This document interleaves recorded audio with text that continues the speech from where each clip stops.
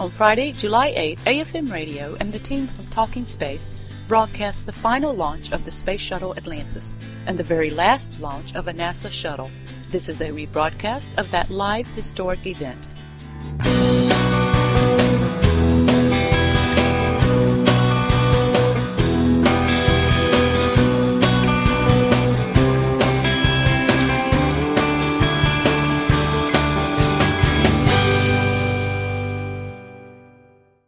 This is a live broadcast with a team of Talking Space on the voice of astronomy, Astronomy FM. One step in this long progress. It's been a team effort by us all the way, and we're but part of the whole team that's worked so hard. The shuttle era will come to an end, but they won't stop inspiring, and they won't stop being a part of the fabric of America. We choose to go to the moon. On the gooder. That's one small step for man, one giant leap for mankind.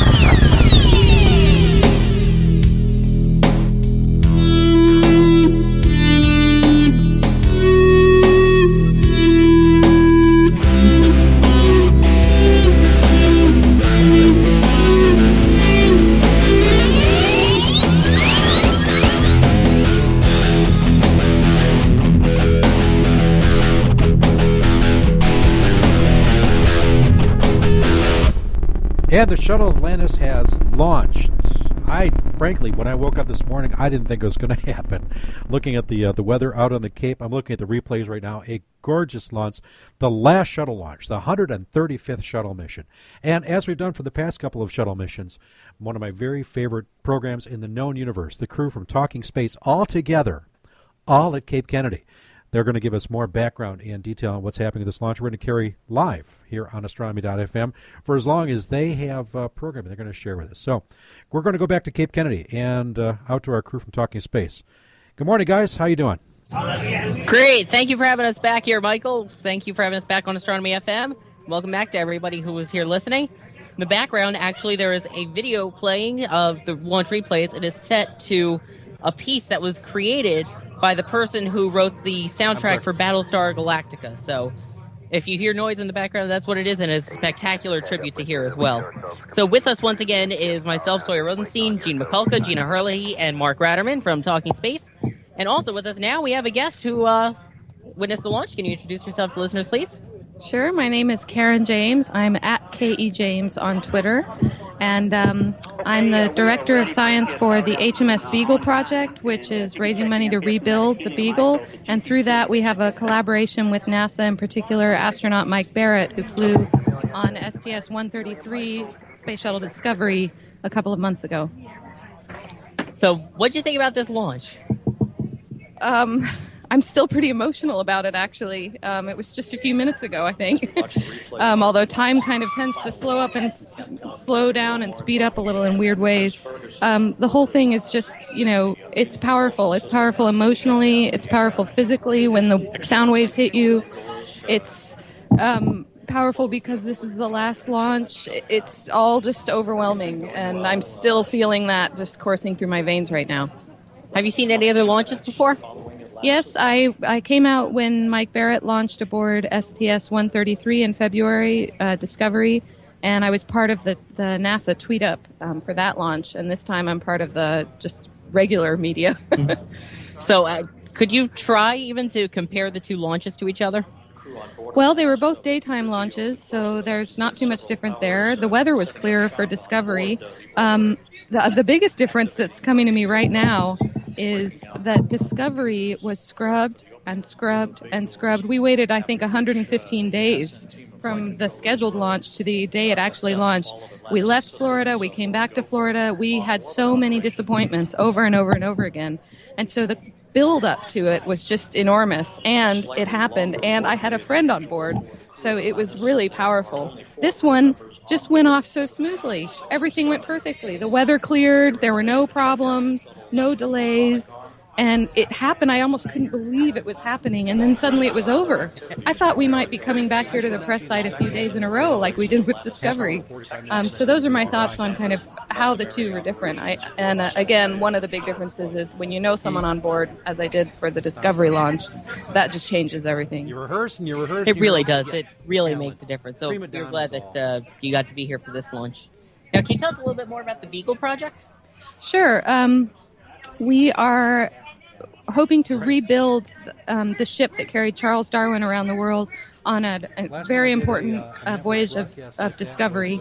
And the whole legacy of the British maritime voyages of discovery is embedded in the shuttle program. I think about what the shuttles are called: Endeavour, Discovery, Atlantis.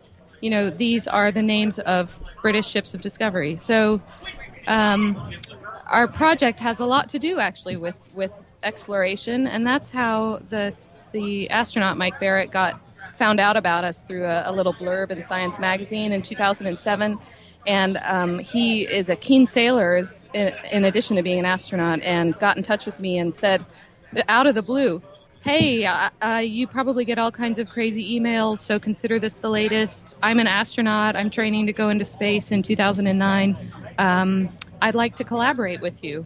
And that was just an eye-opening moment for me. I suddenly became a space fan again after all those years.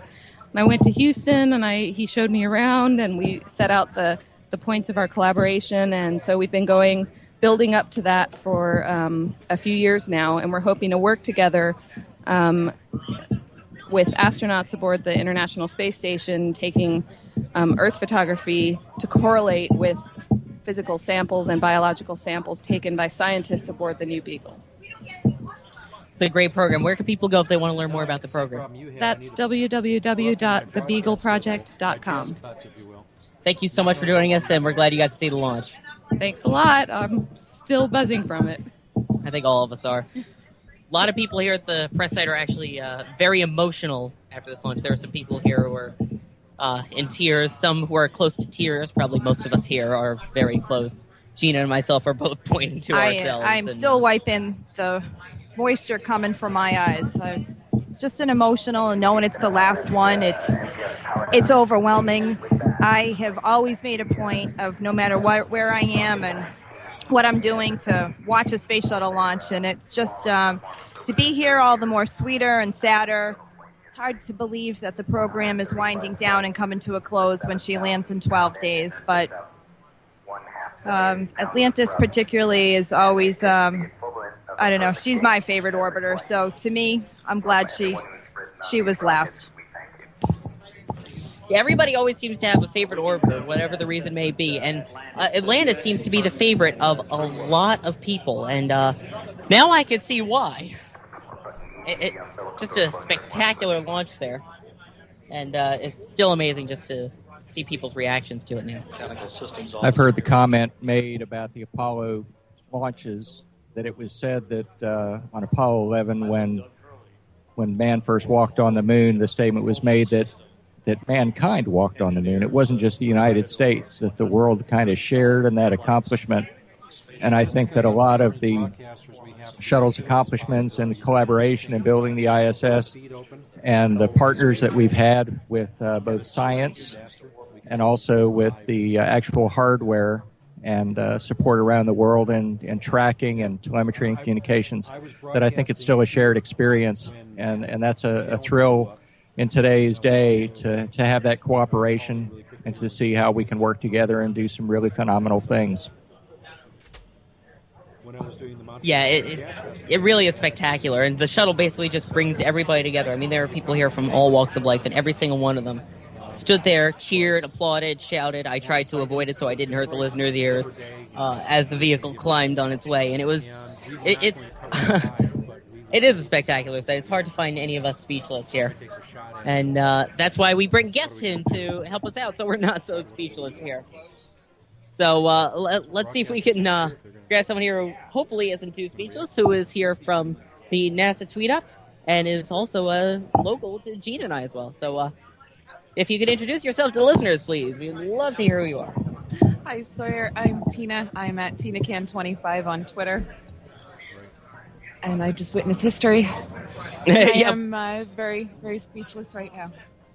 We all did just witness history. Most of us here are speechless too, which for me is a hard thing to find. But so, what were your thoughts on the launch? If you can find words. Absolutely epic. I've been waiting my whole life to see something like this. My entire life to see something like this. I mean, to see a shuttle launch. I've watched the shuttle since I was a little girl. So this was your first launch? This was my first launch. This is my first time on the Space Coast. And I've been blubbering ever since launch. So, were you expecting it to be like that? Like, what shocked you the most about seeing the launch for the first time compared to what you normally see on TV? Oh, the flash. The flash, the rumble. I can feel it in my bones. I've never felt anything like that before. You know, everybody's chest always seems to vibrate, and it's my chest, my feet, my whole body. Like, I felt it in my bones, and I'll continue to feel that. I will never forget this feeling. It's such a spectacular event to see the shuttle, and you know, you've grown up with the shuttle, so what was it like being there for not just any mission, but the final shuttle flight and final launch? I'm honored. I feel absolutely lucky that I even got to be here. And we were glad you got to see it too, and most of us here are also emotional, so we understand where you're coming from. And again, we thank you so much for joining us, and go recover yourself. Thank you, Sawyer. You're welcome. So as you can hear, everybody here is touched by the launch, which you just heard live on Astronomy FM, the launch of the space shuttle, the final space shuttle mission Atlantis on STS-135, which is now in orbit. And we'll briefly go over what's going to happen on the mission. So Flight Day 3 is the docking day, where they will meet up at the International Space Station, which is unusual because of the smaller size crew. So that's something you normally don't see. And then after that, they will be working on attaching the multi-purpose logistics module, the Raffaello, with supplies, and on the last day they'll take that off as well. There will be one spacewalk, and that will be by the space station crew. And on top of that, they're also bringing up a robotic refueling mission to the station, which will be interesting. So, again, a spectacular launch, and we have one more person here who's going to share their thoughts on the final launch of the Space Shuttle program and the STS-135 launch. So, if you could please introduce yourself to the listeners. Hi, everybody. I'm Jeff Burgeon. I do almost rocket science, so I know many of you here, at least the Talking Space crowd, so that's really cool. It's nice to finally meet you all. In fact, I've never met you as well, so it's a pleasure, by the way. I think it's still funny that you haven't all met each other until yesterday, so... Yeah, we've never met each other, the four of us, all together at the same time, so this is a first. But let's head to you. What did you think of the launch? I mean, what was your reaction to that? You know, when you see a launch like that, so close, and it wasn't my first one being this close, but the last one being there, again, you really can't formulate words for a while. It takes some time to think about it. The shuttle was conceived before I was conceived, and at the same time, it first flew when I was 3 years old, so it's pretty exciting to know that I grew up with this program. I grew up making Legos in the shape of it, no matter what color they were. But seeing this launch up close, feeling it, really experiencing it, it was exciting at that moment. And then after everything is over, you feel that sadness, that bittersweetness come back over you, that real emotion come up. I mean, we all shed some tears, I think, here today.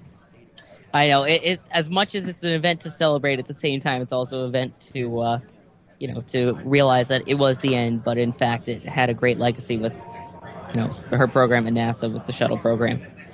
Well, that's it. And, the good thing about it is we look at it as an end, but I know being a teacher, you got to move on at some point, and knowing that my students and other students likewise around the world in the same age group I teach, middle school, have the opportunity to be those future explorers, to go to the moons that they're talking about, such as Titan or even getting to Mars. So that's really exciting to know that we can ramp up for that, hopefully. So how do you think now that you've seen that, how do you think that will affect you when you actually go back to your students and you talk about this? If I can actually keep it together still, months from now, when we all get back from summer vacation, I think just being able to share that with them, they love anything you can bring in. So when they can see it and they can know you were there and you were part of that, that's a big deal to them. I have a feeling we'll be hearing more about this on your podcast. Can you tell the listeners a little bit about your podcast that you do? Sure. It's Almost Rocket Science. It's a STEM-themed podcast. We try to inspire tomorrow's dreamers. We interview really awesome guests whenever we can, who have really awesome jobs. I guess that's the only way to describe it. We started out with Danny Forster of Build It Bigger from the Science Channel. We just did Jeff Notkin, one of your favorite guests, I'm sure, too. He was just a blast to do that with. And, we're small, we're beginning, we're humble, but we're having fun doing it, and we look to certainly expand more. So if people want to take a look at your podcast, where could they go to check it out? Right now it's at www.almostrocketscience.com. And we have not only there, you can get it in the iTunes store, the podcast, and if you check out the YouTube channel, a lot of them we've tried to add some video clippets if we can, or our last one was a complete video shot as well, so that's cool. Thank you so much. We're glad you got to see the launch and enjoyed it, and we'll keep an ear out for your podcast as well. Great, and thanks to being on Talking Space. It was really cool, and getting to meet all of you is a real honor, so... We are glad to have you on as well. Thank you so much. Thank you. Again, you are listening to live post-launch coverage of the Space Shuttle Atlantis, which was the STS-135 mission, which just launched at 11:29 a.m. Eastern Time, which is 15:29 UTC. And that just occurred here with the team of Talking Space on Astronomy FM. And with us now, we have two very special guests who... actually work here on some of the systems at NASA. So let's, from Johnson, and let's take a look and let's get a listen to what they have to say. So we'll give them a second. We'll get them set up, and we'll find out about our guests who we have here.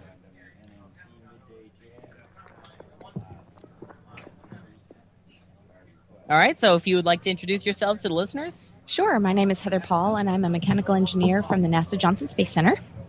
Mary Jennings. I'm also a mechanical engineer at NASA Johnson Space Center with spacesuits.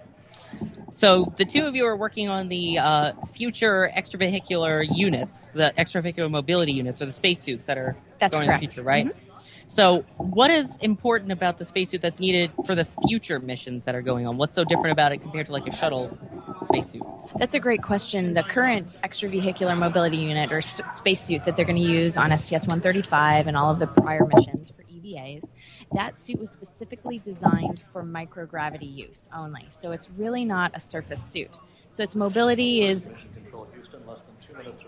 very effective in microgravity, but if you were to try to wear that suit on the surface of the moon or Mars or someplace else, you'd probably be a little bit challenged. And so a lot of what we're doing in the future generation suit development is looking at more mobility, increased mobility, but keeping the suit lighter weight. And then Mallory and I specifically work on the life support designs, making sure that we're providing very good oxygen, cooling water, battery power, thermal conditioning, everything you need to survive an EVA no matter where you're going. So I'll take it we learned a lot about those systems from the Apollo missions, and what will you be taking back from the Apollo missions, and what didn't totally work and you realize that you need to redesign? So the great thing is that we were able to talk to the Apollo astronauts, watch the video footage, look at the commentary, and find out what really worked and what we can definitely improve upon. The mobility, the joints, especially in the lower body, the hips, the knees, the ankles, all of that can be improved. And so we're looking at the Apollo footage, talking to those astronauts that are still with us, and then making improvements from there.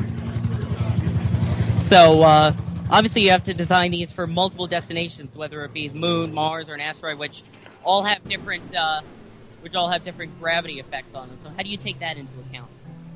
Well, the great thing about spacesuit design is we're very, very adaptable to our environment. And a lot of that is a testament to all of the lessons learned over the various projects and programs that we've developed spacesuits for. And so really the gravity environment plays a role, but variations in gravity we can really account for through our mobility agents and also somewhat with our life support systems. But the difference between microgravity and a gravity surface, that's where you're going to see the most variation in design. So when it comes to the actual suit itself and the life support systems, about how long do you need to take it into account for the astronaut to be able to survive with it? So right now, our current EVAs are between 6 and 8 hours long. We can go a little bit longer if we need to, and we're looking at, for future planetary operations, whether we want to do 4-hour missions and then recharge, or 4 hours and take a lunch break, those kind of options, and have the flexibility. And we're trying to build a spacesuit that has that flexibility in its design and in its consumables, so that we can have flexible durations. So, with the design of the suit, about how long do we expect it before that astronauts will be able to try it out and take it with them on missions? Well, we're actually testing on the ground right now. We've been doing that for several years, and we have several spacesuit prototypes in work. In fact, we're testing back in Houston, I believe, this week. Yeah.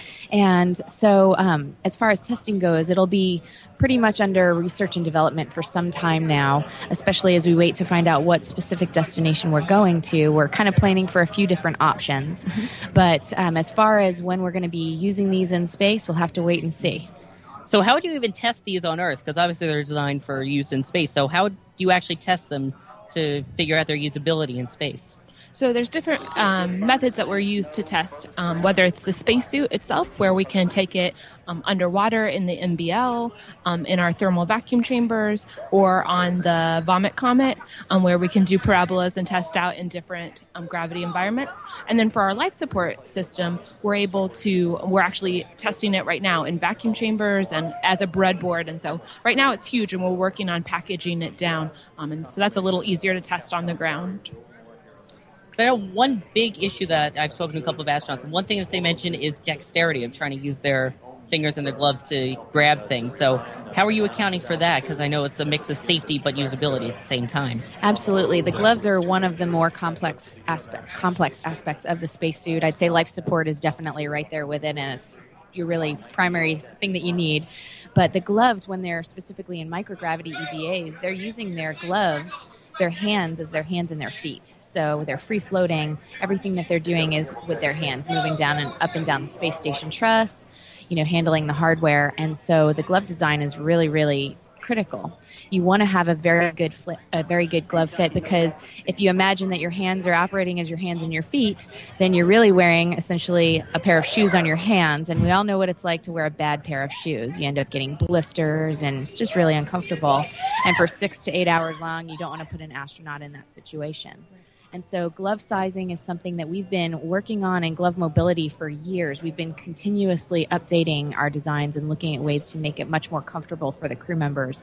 And so we'll continue to do that. But you're absolutely right. We have to trade off safety with comfort and safety with mobility, and safety always comes first.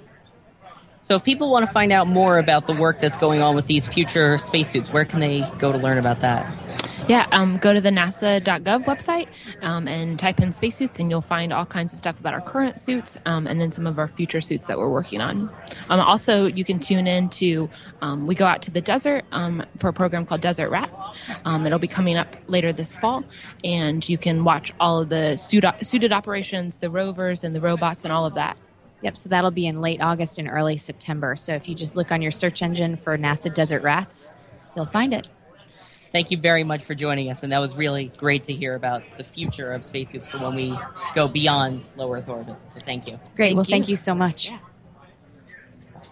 So once again, you are listening to post-launch coverage live on Astronomy FM with the team of Talking Space for STS-135, the final shuttle mission and the final flight of the Space Shuttle Atlantis. Again, you're here with the team of Talking Space, which is Sawyer Rosenstein, Gene McCullough, Gina Herlihy, and Mark Ratterman. And we'll continue along now. We have another guest with us. If you could please introduce yourself. My name's Jack Dearlove. It's at Jack Dearlove. I'm one of the tweeters here. First time launch. So it's your first time launch. So what was your reaction to finally seeing Atlantis go right off the pad like that? Well, there's literally no words that could possibly describe what I saw today. It's so bright. It's so loud. There's no way of actually putting it into context. It's really hard to describe it. I know it's not easy to do, but so as a first launch, what did you see that surprised you, that you wouldn't expect from what you'd normally see on TV? Well, I'd seen the coverage of a couple of launches, and so I kind of knew almost what to expect, and I knew it'd be loud, and I knew it'd be very bright, but it was kind of a case of just taking it all in, and we had this horrendous moment with the hold at 5 seconds, which I still don't know actually why we did that. That, you know, my heart was literally in my mouth at that point, you know, just hoping that it would actually, you know, take off on time, or take off today. And what country are you from, by the way? I'm from the UK, in case you haven't guessed. Yeah, we have a bunch of UK listeners with us as well. But how do you think the space shuttle is viewed over in Europe, and their view of the end of the program as well? Oh, it's very interesting. I mean, my personal view is that I think when doing the tweet up and kind of talking to people about what the space shuttle does and what the International Space Station does, there's very much a feeling of actually we're not necessarily quite sure what we do and you know what they both do in the UK, because maybe we don't have a kind of a direct involvement with, you know, the human spaceflight program. I was at the UK Space Conference on Monday talking about kind of, which was created by the newly created UK Space Agency, kind of talking about what UK space should do, and part of that is actually making sure the public actually knows how much of an involvement the UK industry has within space flights. The UK does a lot of small satellite stuff. It also does a lot of kind of it's niche stuff. It's not, you know, sending a man on the moon, you know, that kind of stuff. But fingers crossed, we've got a guy called Major Tim Peake, who is an ESA astronaut. He's in the training with the ESA Astronaut Corps at the moment. Hopefully at some point in the next 10 years, you know, we'll see him lifting off on a Soyuz going to the ISS. Great. So glad you enjoyed the launch. Glad you got to see it and came all the way over. And thank you for joining us. Thank you. It's interesting as we talk about Atlantis and her crew. If somebody wants some interesting reading, and I mean that quite seriously, go to any shuttle mission you want to pick. You know, just pick a number, go to Wikipedia, go to NASA, search there. But look at the missions and grab a name on the crew. Take a look at somebody on the crew, and then do a search for NASA bio, as in biography, but NASA bio, and that astronaut's name. And I guarantee everyone that I have taken the time to read has just fascinated me with two things, both how extraordinary they are and how, especially meeting them face-to-face and talking with them, how much of a regular guy and gal, man and woman that they are. So take a look into some of these people that are out there in the spotlight so often, and I think you'll find some interesting things. You'll probably find some people that are in some ways much like yourself, maybe in other ways much like people that you've known growing up and in school and in your careers in a workplace. But take a look. You'll find some really interesting things there on our NASA astronauts from around the world that we're so proud of. 500-something people that actually made it into orbit. Still, they are just ordinary people, and to hear their stories, they tell them just like humans, and they're absolutely spectacular. Now, Gene, you've been giving off your microphone for the interviews. Thank you, by the way. No problem, Sawyer. We had some very, very good and tremendous people wanting to come over to talk to us. I'm only too happy to do it. And we do have a couple more people coming over, one with a very interesting announcement. But yeah, I didn't get to ask you. You've seen a couple of launches, right? I think you attempted to come down here for 134, right? Yeah, it didn't quite work out the way I wanted to, but and I had to go ahead and cover that one from home base. But this one was a little bit more emotional. I mean, I was here for 129, 132, but this one was a little different because, again, it was the last time that Launch Complex 39A was going to be occupied for quite some time. We don't know exactly when a lot of these new vehicles are coming online. We've heard target dates of about 2016 for the Orion and the Space Launch System, and that is, we're still pending that announcement. Hopefully that will be within the next few weeks, but nobody really knows exactly when. But this one, you get a little misty-eyed because, again, this is the last one, not just because of the majesty of the vehicle leaving the pad, and it is just, words fail me on what an incredible sight that is. I can't even put a description on it. I mean, everybody kind of tries to describe it as every 4th of July kind of rolled up into one, but that even is subpar. I mean, it's just words fail me in plain English, and it's sad to see this vehicle be on her final mission. But I know she'll go ahead, she'll carry it out well, and she'll come back to us in one piece, and then have a good home here at the Kennedy Space Center, over at the Kennedy Space Center Visitor Center, and we'll just see how that exhibit trend comes out. I mean, the one interesting thing is that this one actually went on its first try, which is something that it seems like it doesn't usually happen, although the percentage of it is higher than most people think. But for it to actually go on the first try, I don't think you or I have ever seen a launch in person where it has on the first try, have you? Or? Oh, yeah, and all three of them have been Atlantis launches. STS-129 went off without a glitch. STS-132 went off pretty much without a glitch. This one was a little bit of a nail-biter, but as people were kind of getting a little discouraged during the holds and all that, and I just said, remember what happened to Discovery on STS-133. As you know, that was a nail-biter right up to the very end, but again, this one was just a tad bit more exciting. But we did it, and she's now off safely. For those that weren't there for it, it basically went to they added a hold at T-5 minutes to work on a range computer glitch. It had nothing to do with the vehicle. It was all about a ground system. Yeah, I think a monitor had blown out or something like that, and they were just trying to figure out how to restore that particular monitor. But again, they got that one off, and we got this one off. So we'll just be monitoring the mission on the show, and keeping everybody apprised of what's going on Atlantis' last journey and the space shuttle's last journey. See how great that it finally went on the first try, but I'm still amazed that it went off, because I know a lot of people, like you were just saying, were nail biting during the holds, because I don't think anybody, there were very few people. There was one person who was with us who was very optimistic about it the past couple of days and turned out to be right. But otherwise, most people were very discouraged about it actually going out and launching on the first try because of the weather. Sawyer again, though, but I'm just going to go ahead and reiterate what Mike Moses said on I believe Wednesday during the one of the countdown status briefings. He said that again he has tanked or performed tanking at 70% weather. Unavailable or not good for launch, and has gone that day. And today was that kind of scenario where we had only a 30% chance of weather permitting us to go, and here we are.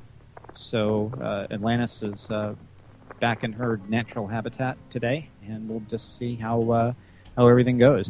Mark, I've got a kind of from out in left field point to throw in. A few weeks back, I believe it was last month on the 21st, June 21st, they had a Discovery Media Day, and I got to go on board Discovery, and I talked about it briefly earlier in our show, but I actually got to go inside the crew cabin, the mid-deck, the flight deck, and one of the things that happens following launch is they reconfigure the vehicle for orbit.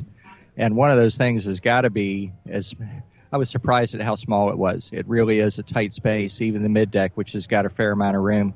But on this flight, all four astronauts were up on the flight deck, so they didn't have the additional, the launch and entry seats, as you would, I guess, in place that they had to move about. And but they've got work to do to get everything ready for on orbit, and that's one of the things that they're working with now. And it's quite interesting to actually see the size of the orbiter, how tight everything is. There were four of us in the I would guess you would call it the back section of the cockpit, and everybody had to kind of crouch or kneel or barely stand, bent half over. It's a pretty tight space. And on orbit, they get a little bit of advantage from lack of gravity to give them a little extra room to move around. And I think it was quite a thrill to see it firsthand. And I hope that what I'm saying adds to what everybody has seen with pictures and videos and such. Which on top of that, you also got to sign the White Room wall, which was very interesting that most of the dignitaries get to do when they visit Discovery. But you didn't sign your name, did you? No, I signed TalkingSpaceOnline.com, hoorah, and one of the group of media that was on that particular group, small group of 5 total that was on board Discovery at that point, he was taking a picture of this so-called white room wall. It's an entryway to the orbiter. It's right around the crew hatch. And he was taking a picture, and I said, because there were so many signatures. There were signatures everywhere. And for me to find a place that I could write our big, long website name in, I had to, get down by my down at foot level, nearly on the sidewall. And he was shooting a picture of something that was pretty high up. And it was the crew patch and the crew signatures from STS-107. And it's sad to think of that, and at the same time makes you feel closer to some that have sacrificed in the greatest way.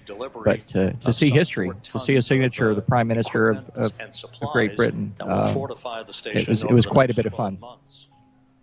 It had to be, and it's amazing that the two of them were, at one point, were serviced to the same orbiter processing facility with Columbia and Discovery and some of the other vehicles.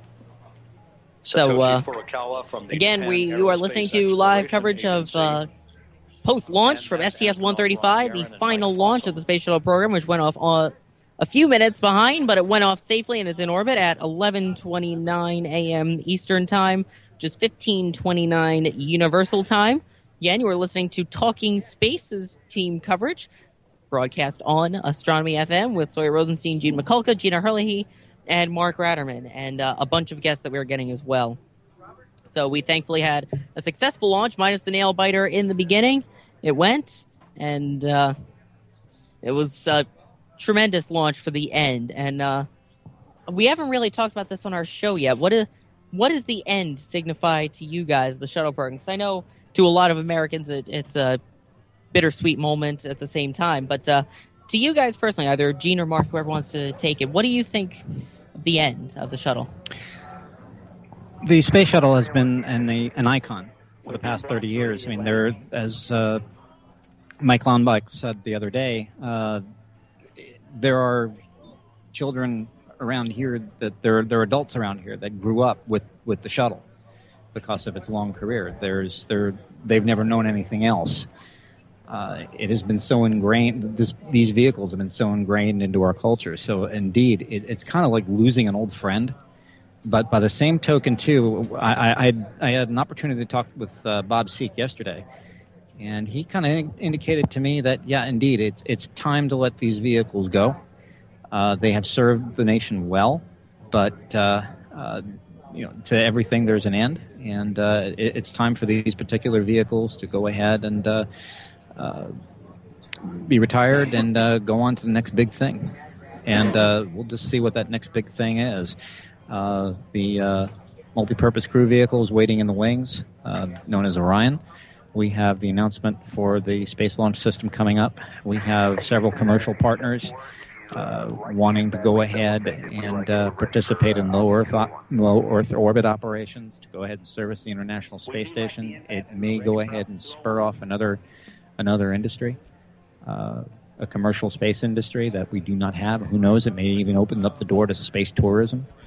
So again, this is just the end of Chapter 1. This is not the end of the United States space program by any means. And one of the things I try to go ahead and emphasize is this is not the end. So again, those are my thoughts. Mark, what are yours? It's interesting to think about the fact that we're not the first ones to reach the end of something. I mean, many times over the years, if you think of aircraft, if you think of different classes and types of ships, cars, just plain old automobiles, there's always an end. There's the thrill of something new. There's that point where you realize that the last, whatever it is the last one that you're going to see in that brand spanking new condition. And at one of the events in the last few months, I think it was STS-133, I was at actually 134, not that it matters, but I was at a payload briefing, and one of the NASA managers for payload for 134, Joe DeVay, was asked the question, how he felt with the end of the shuttle program coming up. And his statement is one that I mirror. He said, when one door closes, another door opens. And that's much how I think of this whole time that we've been in for the past year and some, knowing that we were close to the end of the shuttle program, is it's the end of one thing, but it's the beginning of another. And I guess the biggest thrill that I can look at and say, man, this is a great day, is that the orbiters are going to go to some very special venues where they're going to be able to be seen and looked at closer than ever before by folks in many a place, at the Smithsonian, here at Kennedy Space Center, at the Science Center in Los Angeles. And people are going to be able to get close to these ships, and they'll be inspired. Here at the press site, we get inspired so often by what we see and what the people that we get to talk to. But that experience is about to go out on a much wider scale in a different way. And to all of you who will get to see one of these orbiters coming up soon, go for it. Give yourself some time. Give time to be at the place where they set them up on display. Ready for that, Atlantis. And just take time to look and to learn and to look forward. Definitely. Now with us, we have another special interview who's also a part of a great organization. So if you could introduce yourself, please. Sure. Hello, my name is Ryan Kober. Wait, hang on. Oh. Go ahead. Hey, now my mic is live. Hi there. My name is Ryan Kobrick. I'm a postdoc at MIT, and I'm the executive director of Yuri's Night. So have you seen launches before? This is my 5th launch, and each one is as exciting as the next. I'm a little bit breathless right now, so what I have to say today, hopefully it's coherent, but everyone's really excited here out in the Florida heat, and we just experienced something that's just, every single launch is one of a kind, so that was unbelievable. It really is. So you've seen 5 of them. So how is it knowing that 5 is going to be the end, that there's no more than that for you, for anybody to see in terms of shuttle? Well, that's the thing, is that each time you see a launch, you want to see more and more. I mean, one launch is awesome, and then you're like, oh, I want to come back and do this again. And then you do come back and do it again. And so now I don't know how I'm going to get my shuttle launching fix. And the relevance of having humans on board of the launch is very important, and also because the shuttle is such a unique vehicle. It's not something you would typically see or ever see again, I guess, in any country, just because of the way it's set up, and it's amazing how powerful and bright it is as well. Yeah, it really is spectacular when it just comes off the pad like that. Now, the one thing I really want to talk to you about is the Yuri's Night organization, which is really a great thing, if you can tell our listeners about it. Sure. Yuri's Night is a worldwide space education outreach initiative where people celebrate around the world human space flight. Yuri's Night is named after Yuri Gagarin, the first human in space, who launched on April 12th, 1961.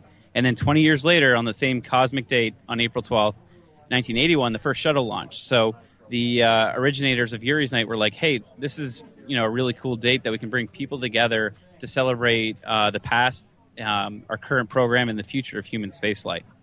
So events will range from backyard barbecues to groups as big as 10,000 people, like in Stuttgart, Germany. And this past year was the 50th anniversary of human spaceflight. So we had a lot of excitement and over 600 events in over 75 countries, including on board the International Space Station. So how do these people actually get involved with events? Like, how would they create an event for Yuri's Night? It's really simple. I mean, what we try to provide as like our global executive team is ideas, resources for people to come to us, and they can just register their event, and all they have to do is something as simple as a web form, and then we provide information for them on downloadable videos, a tribute from the ISS we've had. Maybe about 7 out of the 11 of past years, we've had a video come down from the ISS and how they're celebrating. So this year they did a dinner and a movie, and we actually weren't expecting a video from them, and they surprised us a few days before and said, hey, there's this video here at JSC. We're trying to get it to you. And we're like, yes, we really want to get that out to the public, because it was recorded by the Expedition 27 crew and in 3 different languages. So it was really a global video to bring people together for the 50th anniversary. How important is it to make it such a global event, to get all these people from around the world together in separate places? That's the most critical part is being international and bringing people together for one celebration and having it on one day so people know how they can connect to each other around the world. We broadcast online on Space Vidcast and get people to call in with their events and get video feeds and get people in the chat room there. And then, of course, people putting up photos after the events and kind of sharing it with the world. And so the idea is that everyone has unique ideas. They have different ways of celebrating space and of reaching the public and educating them about spaceflight. And by connecting to each other and sharing, you can kind of build off of those ideas. And the events are just going to keep growing, and we're going to get more and more people involved and excited about space, which is really important for the future of space because it's going to be a lot more personal. People are going to be more involved. A lot more people are going to be going, too. So that's a key aspect of it. So when it comes to Yuri's Night, how can people find out about it and sign up? So for Yuri's Night, they can go to our website. It's just yurisnight.net, so yurisnight.net. And you can get information there. We have our Twitter feed, which is just at Yuri's Night. We have our YouTube channel, which is Yuri's Night. We have, all the major sources of new media and social media because that's really how we connect everyone. So it's really important. And so we have a big announcement that we made this morning, and it hit the news feeds, I think, at 8 or 10 a.m. Eastern. And that's at Yuri's Night announced the second annual winner of the Spirit of Yuri's Night Award. And so the first year was awarded to Richard Garriott, a private astronaut. And this year we've awarded astronaut Ron Guerin on board the ISS, the International Space Station, right now, which is really exciting because Ron is a huge component of promoting sort of the overview effect of looking down from space and using that to help protect it, and has started a blog as well called Fragile Oasis. And we also got a video from Ron that he sent down that we have online today accepting the award. So it's really exciting to have his involvement and his willingness. He came to us and said, hey, would it be okay if we wore Yuri's Night shirts on April 12th for the 50th anniversary and had our own Yuri's Night in orbit? And of course we're like, well, let us think about it. Yes. So we, as fast as we could, we got the shirts out to them. And the entire crew was wearing shirts for Yuri's Night. And then there's lots of photos afterwards because they just wear it as one of their T-shirts, which is really exciting. And in his video message, he actually mentions that one of the shirts is going to be sent back to Earth. So we're trying to think of big ideas on how we can share that, maybe as a traveling exhibit. So lots of cool things. And we congratulate Ron, of course, on this achievement and for his inspiration of connecting people around the world. And that's, I think, fragileoasis.org. Thank you so much for coming on and teaching us about Yuri's Night, and we'll all be sure to start our own parties. My pleasure, and I hope to see you guys out there, and you can apply for the exec, which closes in a few days. So come join us and come start your own events. Looking forward to it. Thank you. You know, as we think about what's been going on today, I have to reflect back to STS-1, and I'll repeat some of this probably as I've mentioned the story before, but my wife and I, who just want to mention her, Mary Ratterman, my better half, has been a great help to us in getting ready for today and helping us with just the logistics of getting everything from the parking lot, which always seems to stretch further and further from our site here where we're broadcasting. But she's done a lot. But she and I saw STS-1 launch in 1981. And one of the things that's going on now is the 500,000 to 750,000 people that they estimated were going to be here for launch today are kind of stuck in gridlock because they've all seen the launch and they're all trying to get out at the same time. Well, we did the same thing, except we delayed it for about an hour because we had the foresight not only to have a vehicle with some extra room, we had a pickup truck, but we had a camp stove and coolers and food and drinks and stuff. And we actually sat out there because STS-1 was a morning launch. We sat out there with our camp stove and we cooked bacon and eggs and had a nice breakfast alongside the Indian River. And I guarantee not too many of those 500,000 or better people are having that experience right now. And even with the thrill of the launch, there's still that aggravation of getting out, getting home, getting on your way, getting breakfast that you may have missed, getting lunch that you wish you had with you, and things like that. So there's a little bit of the 1981 way back perspective that I'm privileged to be able to look back on. All right, so we are back again here at the Kennedy Space Center press site for the post-launch coverage of Space Shuttle Atlantis on the final Space Shuttle flight. And with us here, we have another participant who was able to see the launch and another tweeter. So if you could introduce yourself as well, please. Hi, my name is Heather Smith. I am at HeatherNot88. That is my hashtag on Twitter. And yes, I am one of the 150 awesome people from around the world that was chosen by NASA in order to be here. So, have you seen any launches before? Yeah, this is actually my fourth one. So, yeah, but this is my first one for Atlantis, so it's pretty awesome. So, what'd you think of the vehicle and her performance there? Absolutely flawless, beautiful. No bad things to say about it at all. I know we all got a little scared there just before launch as they had to hold and go around that, but what was going through your mind at that point? Well, actually, I knew we'd be just fine because, I mean, the NASA engineers, they know what they're doing. They've done this hundreds of times before. I mean, they've done it last 30 years, so they know exactly what they're doing, so I knew we would be fine. Great. So,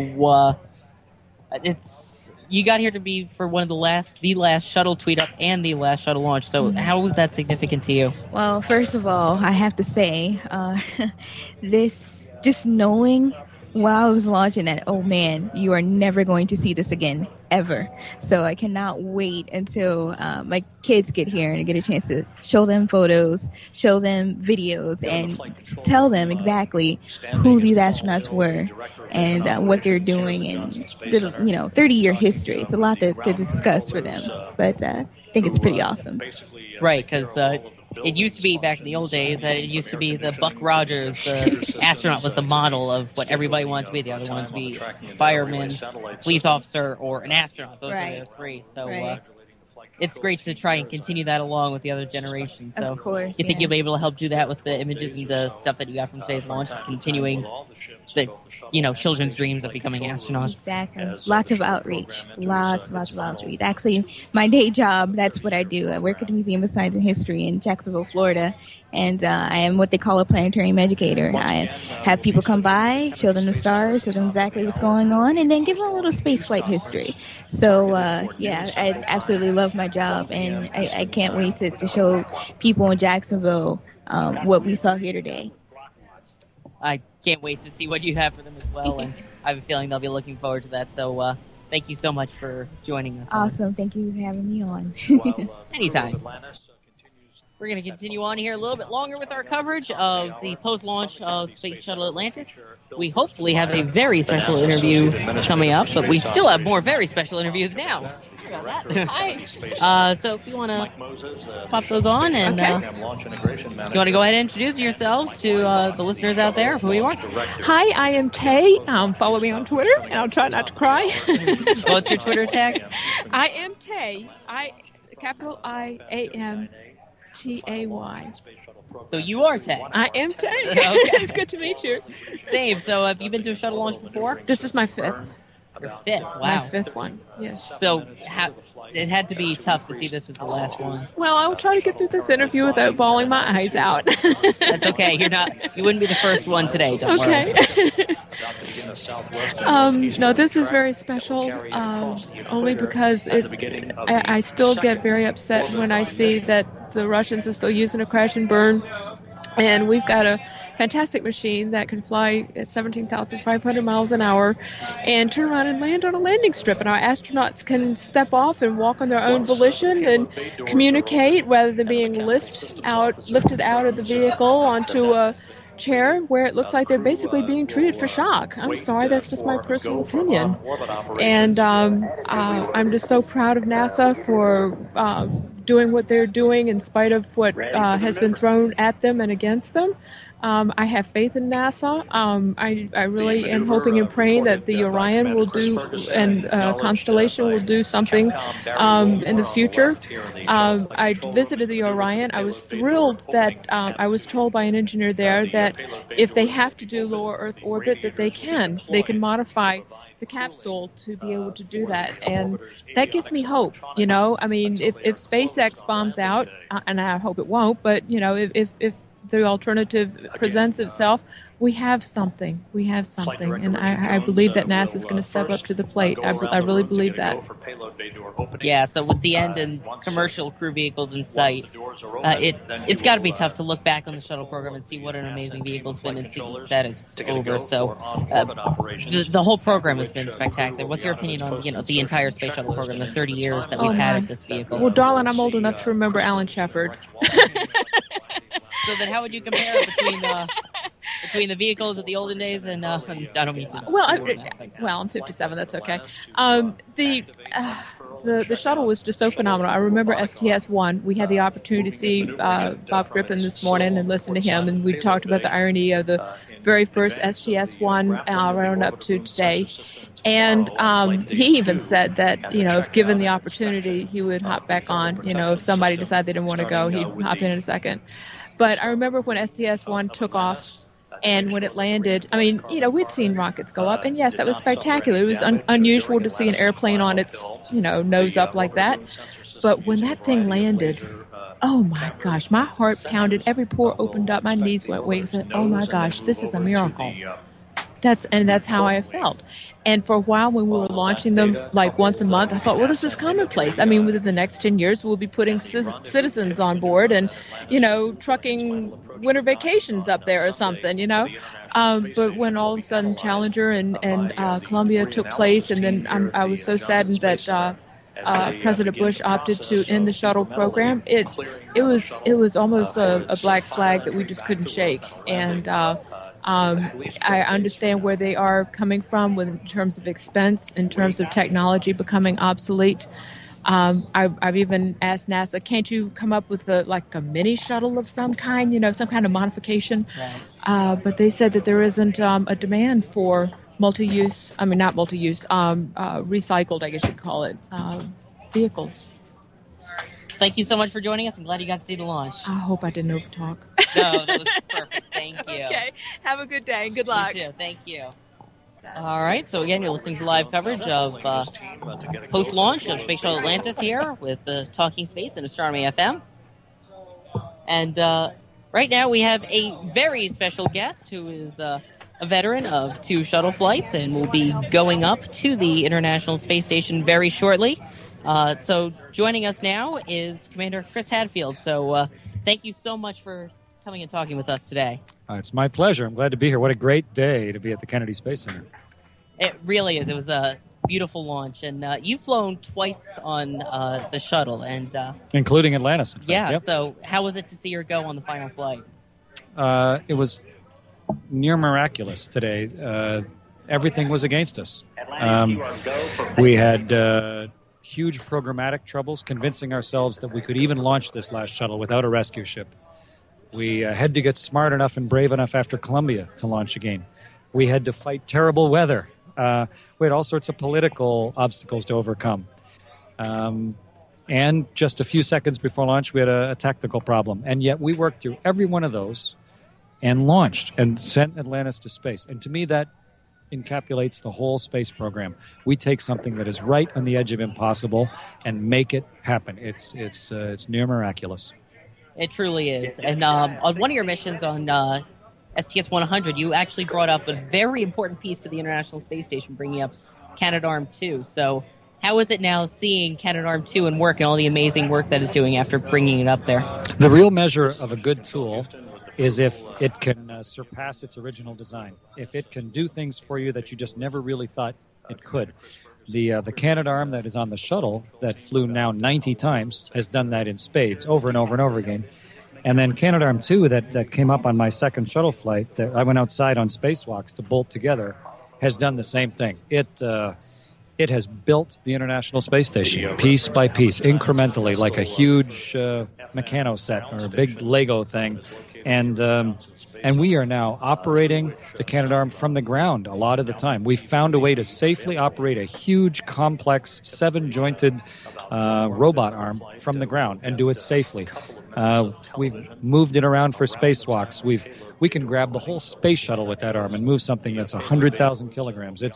It's been a great example of the type of thing that smart, dedicated people can build and then another group of really operationally minded people can use to do things that are right on the edge of impossible.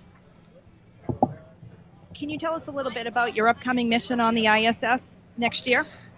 I've been training for about 3 years already, and there's another 17 months away. We will climb into the Soyuz rocket ship in Baikonur, Kazakhstan, out on the steppes of Kazakhstan.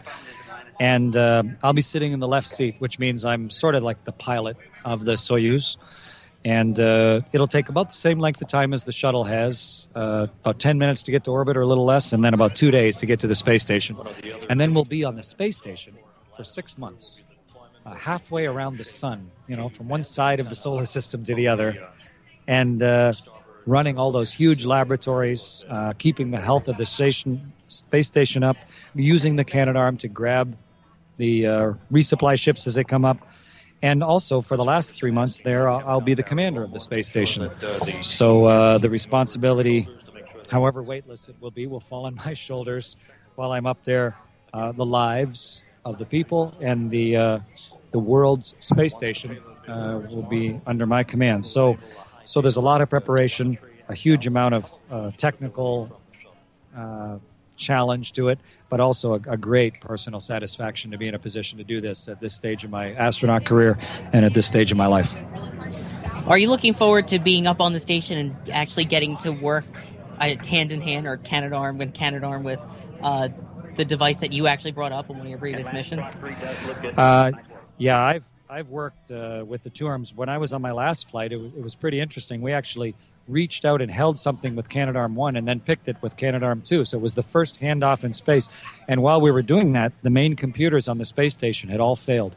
And the station had lost complete control over its systems. And it was only the shuttle using its primitive computers that kept the station pointed the right way. And we had to move the arm in the most primitive, basic fashion possible as we did the handoff. But we accomplished it. We worked through that problem as well. So using Canadarm2 on my next flight to grab satellites out of space, out of the sky, to hand things off to the other Canadarm, to the Dexter two-handed arm that's up there. Yeah, I work in an international program, but of course I take great pride in the Canadian components of it, being one of the Canadian components myself. Commander, can you just give us any indication, how do you prepare for being off Earth for 6 months and away from everyone you know and love for such a long time? The astronaut life is one of training and preparation. It's not one of spaceflight. I've been an astronaut for 19 years. I've been in space for 21 days. So your life is a life of training, and most of your training doesn't happen where your family lives. So I spend my life already away from home, training, working in isolation, working in Star City, Russia, in Scuba, Japan, in Sevastopol, in Germany, all over the world. So, in fact, the 6 months on orbit is the icing on that cake. You are doing what all the training was for. Your family can look up; they know where you are, and we have sort of like Skype on board. We can call our family pretty much any time, and we can set up video conferences with them. I can email with them anytime, and that's pretty much what it is like right now. So for me, the life is all part and parcel, including the space flight. And I think people think, 6 months in space, but that's a 4.5-year commitment in order to get those 6 months in space. Very little of it where you sleep in your own bed every night. So you have to choose that's what you want to do. You have to set up a family that is willing to accept that as a normal, healthy way for a family to exist through other ways of communicating. And we'll just extend that to when I'm in space. Thank you so much for joining us, and all the best of luck on your next mission. Thank you. I'll take all the luck I can get. Thank you very much. And luck we'll be is great. following your mission as well. And Thanks. Me too. All right. Bye-bye. Thank you. So that was Commander Chris Hadfield from the Canadian Space Agency. We'll be going to the International Space Station on the next one. Okay, I gotta get. Thank you. Thank you. Bye-bye. You're listening to live coverage of Space Shuttle Atlantis' final launch, which occurred at 11:29 a.m. Eastern Time, which was 15:29 UTC, which was a little later than expected, but nonetheless, a beautiful launch. And we're coming to an end here on our program. We're coming down the final stretch, and we have another interview here, so if you could please introduce yourself. Hi, I'm Mary Michael Sherrier. I'm the press manager for the Space Frontier Foundation and a big fan of Talking Space. Well, thank you for coming on. We're glad to have you. So, have you seen any launches before? No, this was actually my first. I got into the tweet up, just pure luck, and I couldn't believe it. So I trekked out from Berkeley, California, and believe me, this is even more awe-inspiring than I could have imagined. So, how did it feel to be a part of the history as one of the 150 selected for this final time? Very exciting. I mean, I work in press a lot and kind of on the back end, and to actually be involved in something this historic and get all of the wonderful opportunities the NASA Tweet Up gave us was just shocking. I mean, we heard that the board was green and that the weather was still at 30% direct from the weather controller before she went and announced it to CNN and all the other people. And so it was just shocking to be that close to the reality of the situation. So how was it being on the other end of the media aspect this time, of being the spectator rather than the organizer? It was definitely more relaxing. I got to enjoy it more, and hello, helicopter. I got to really enjoy it and get a little bit deeper into the science of the mission and all the details and everything, because when you're on the back end, you're so busy with the little details of, oh, did this guy meet that interviewer, and is this guy going over here, that you kind of miss the exciting parts. And so this, I was actually on the water watching from 3 miles away as the thing lit up, and believe me, I couldn't hold back the tears. So how did NASA do, in your opinion, with this tweet up for you? Oh my God, they did amazing. This is beyond what I expected. I was thinking, okay, so we'll get to see it very close, and that would have been enough for me. You know, a couple of bottles of water and I would have been happy, but here I'm talking to astronauts. I'm hearing about robotic refueling missions, and heck, they even gave us little M&Ms that had little space shuttles and the date on them. I mean, down to the very last detail. It was insane how much they did for us. And what was even more shocking to me was so many of the NASA staff were saying to us, thank you for being here, thank you for popularizing what we're doing. And we're all sitting there going, why on earth are you thanking us? We are just like beyond grateful to be 3 miles away or 30 miles away. Just being here is amazing. So it was definitely humbling. So who was your personal favorite person that you got to hear? I think I'd have to say Go open mic at top of the hour. Probably the astronauts are all a tie. It's really hard to pick one. You know, because they all have such different viewpoints. You know, some of them, it's just all hilarity and comedy and self-deprecating attitude, but then some of them are really, you know, just glory-filled. It's kind of like you feel like you're going to get sunburned being too close to them. So it was definitely hard to pick, but I think the astronauts were my favorite. Well, thank you so much for coming on, and glad you got to see it, and go Atlantis, right? Yeah, I hope hopefully we'll get to see you guys and everybody else at the New Space Conference at the end of July, where we're going to talk about what is next in human spaceflight, and in the conference we'll give people a good chance to tell us exactly what they want to see. And a couple of our team members, I believe, are already making plans for that. So awesome. We'll be down there. Thank you, and thank you for continued support of Talking Space. All right, thanks for doing your show. We love it. Glad you love it. Glad you get to listen to it, and glad you got to be on it. Have a good day.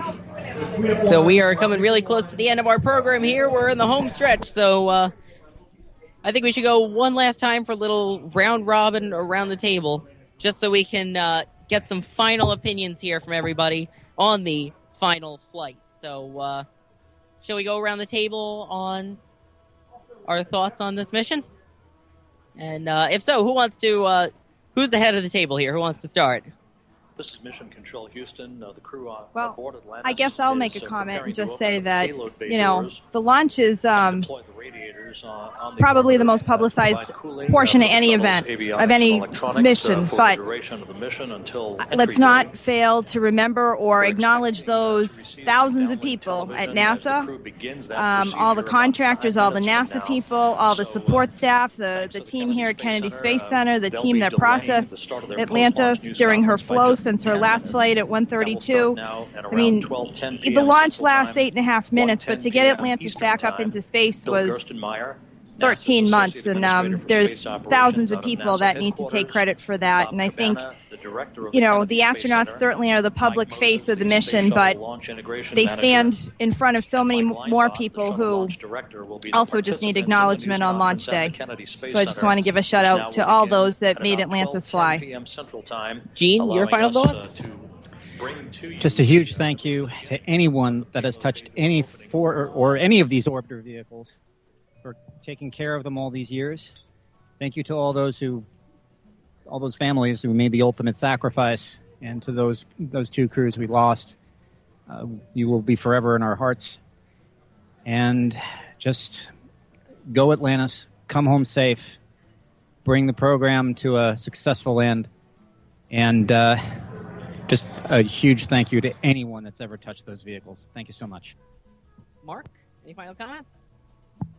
You know, one of the questions that I've asked at some of the press conferences has been, you know, one that the manager, the astronaut, the various upper-level people that I've had a chance to talk to have, you know, could well have answered, yes, we did a good job and we worked hard, but they do more than that. They always seem to turn back and reflect on the team's commitment, their focus. And that's something we've heard in many of the press conferences where Mike Moses, Mike Lineback, and many of the others have spoken and said, we just want to keep our team on focus, do what we've done before, and launch, you know, STS-135. And boy, did they. And I want to extend that same thanks to Sawyer, Gene, and Gina, because it's your focus, each of you, and your abilities and expertise and your finesse in different ways that have brought us together today. So thank you, and good to be here, as I think I've said before. You beat me to what I was going to say on that, too. And the space-time continuum did not open. We're still here. Yeah, so again, thanks to everybody here from Talking Space for making the trek out and coming out, and especially to Astronomy FM for allowing us to come on. And we'll hope you'll listen to our normal shows. So we have some amazing interviews with some of the people behind the scenes, some of the astronauts, and in fact, Gina and I earlier today had a very interesting interview with, would you like to share with our guests who we got to talk to? Oh, one of my favorite people in the entire planet, Elmo, on Sesame Street. So we'll actually have a video of that online as well as the audio in the next episode, so we'll hope you'll check us out if you haven't. Our website is talkingspaceonline.com. Our Twitter account is @TalkingSpace, and you can also find us at facebook.com/TalkingSpace. So Atlantis is on our way. Okay, my mic's up. And I would like to obviously thank everybody who worked on Atlantis for getting her off and getting her off safely. Thank you to everybody at Astronomy FM, and we'll go around any other thank yous that you might have. So I'll give my thank yous as well to you, Gene McCullough. Thank you, Sawyer, and thank you for everybody that decided to go ahead and make us part of your day, and keep following Atlantis. Thank you as well, Gina Herlihy. Pleasure was all mine. Glad you got to be here. And also, thank you, a huge thank you for setting up the entire set here, the entire tent, everything. Mark Ratterman, Amen. Thank you. You're welcome. And by the way, if anybody's wondering, there was space for some more satellite trucks. I looked at the yard out there this morning, and as busy as it looks, there were some empty spaces. So, hey, media, come on, get with it. Do it Talking Space style. Hey, they gave me some bad traffic here. And thank you as well to Mary Ratterman, who helped us out with the setup as well, and to anybody else who supported Talking Space throughout our time so far and who helped get the word out about us and tuned us in. So thank you so much for joining us. Atlantis is in orbit. You can follow that mission at www.nasa.gov/shuttle. Remember, we're TalkingSpaceOnline.com. You can also find us on iTunes.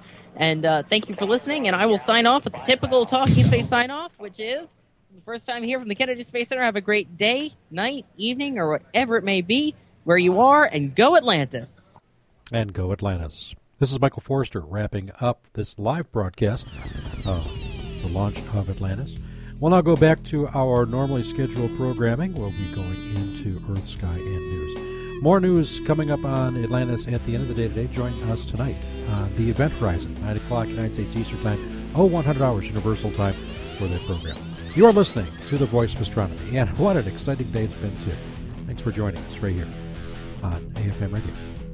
Catch you guys later. Thanks. Adios.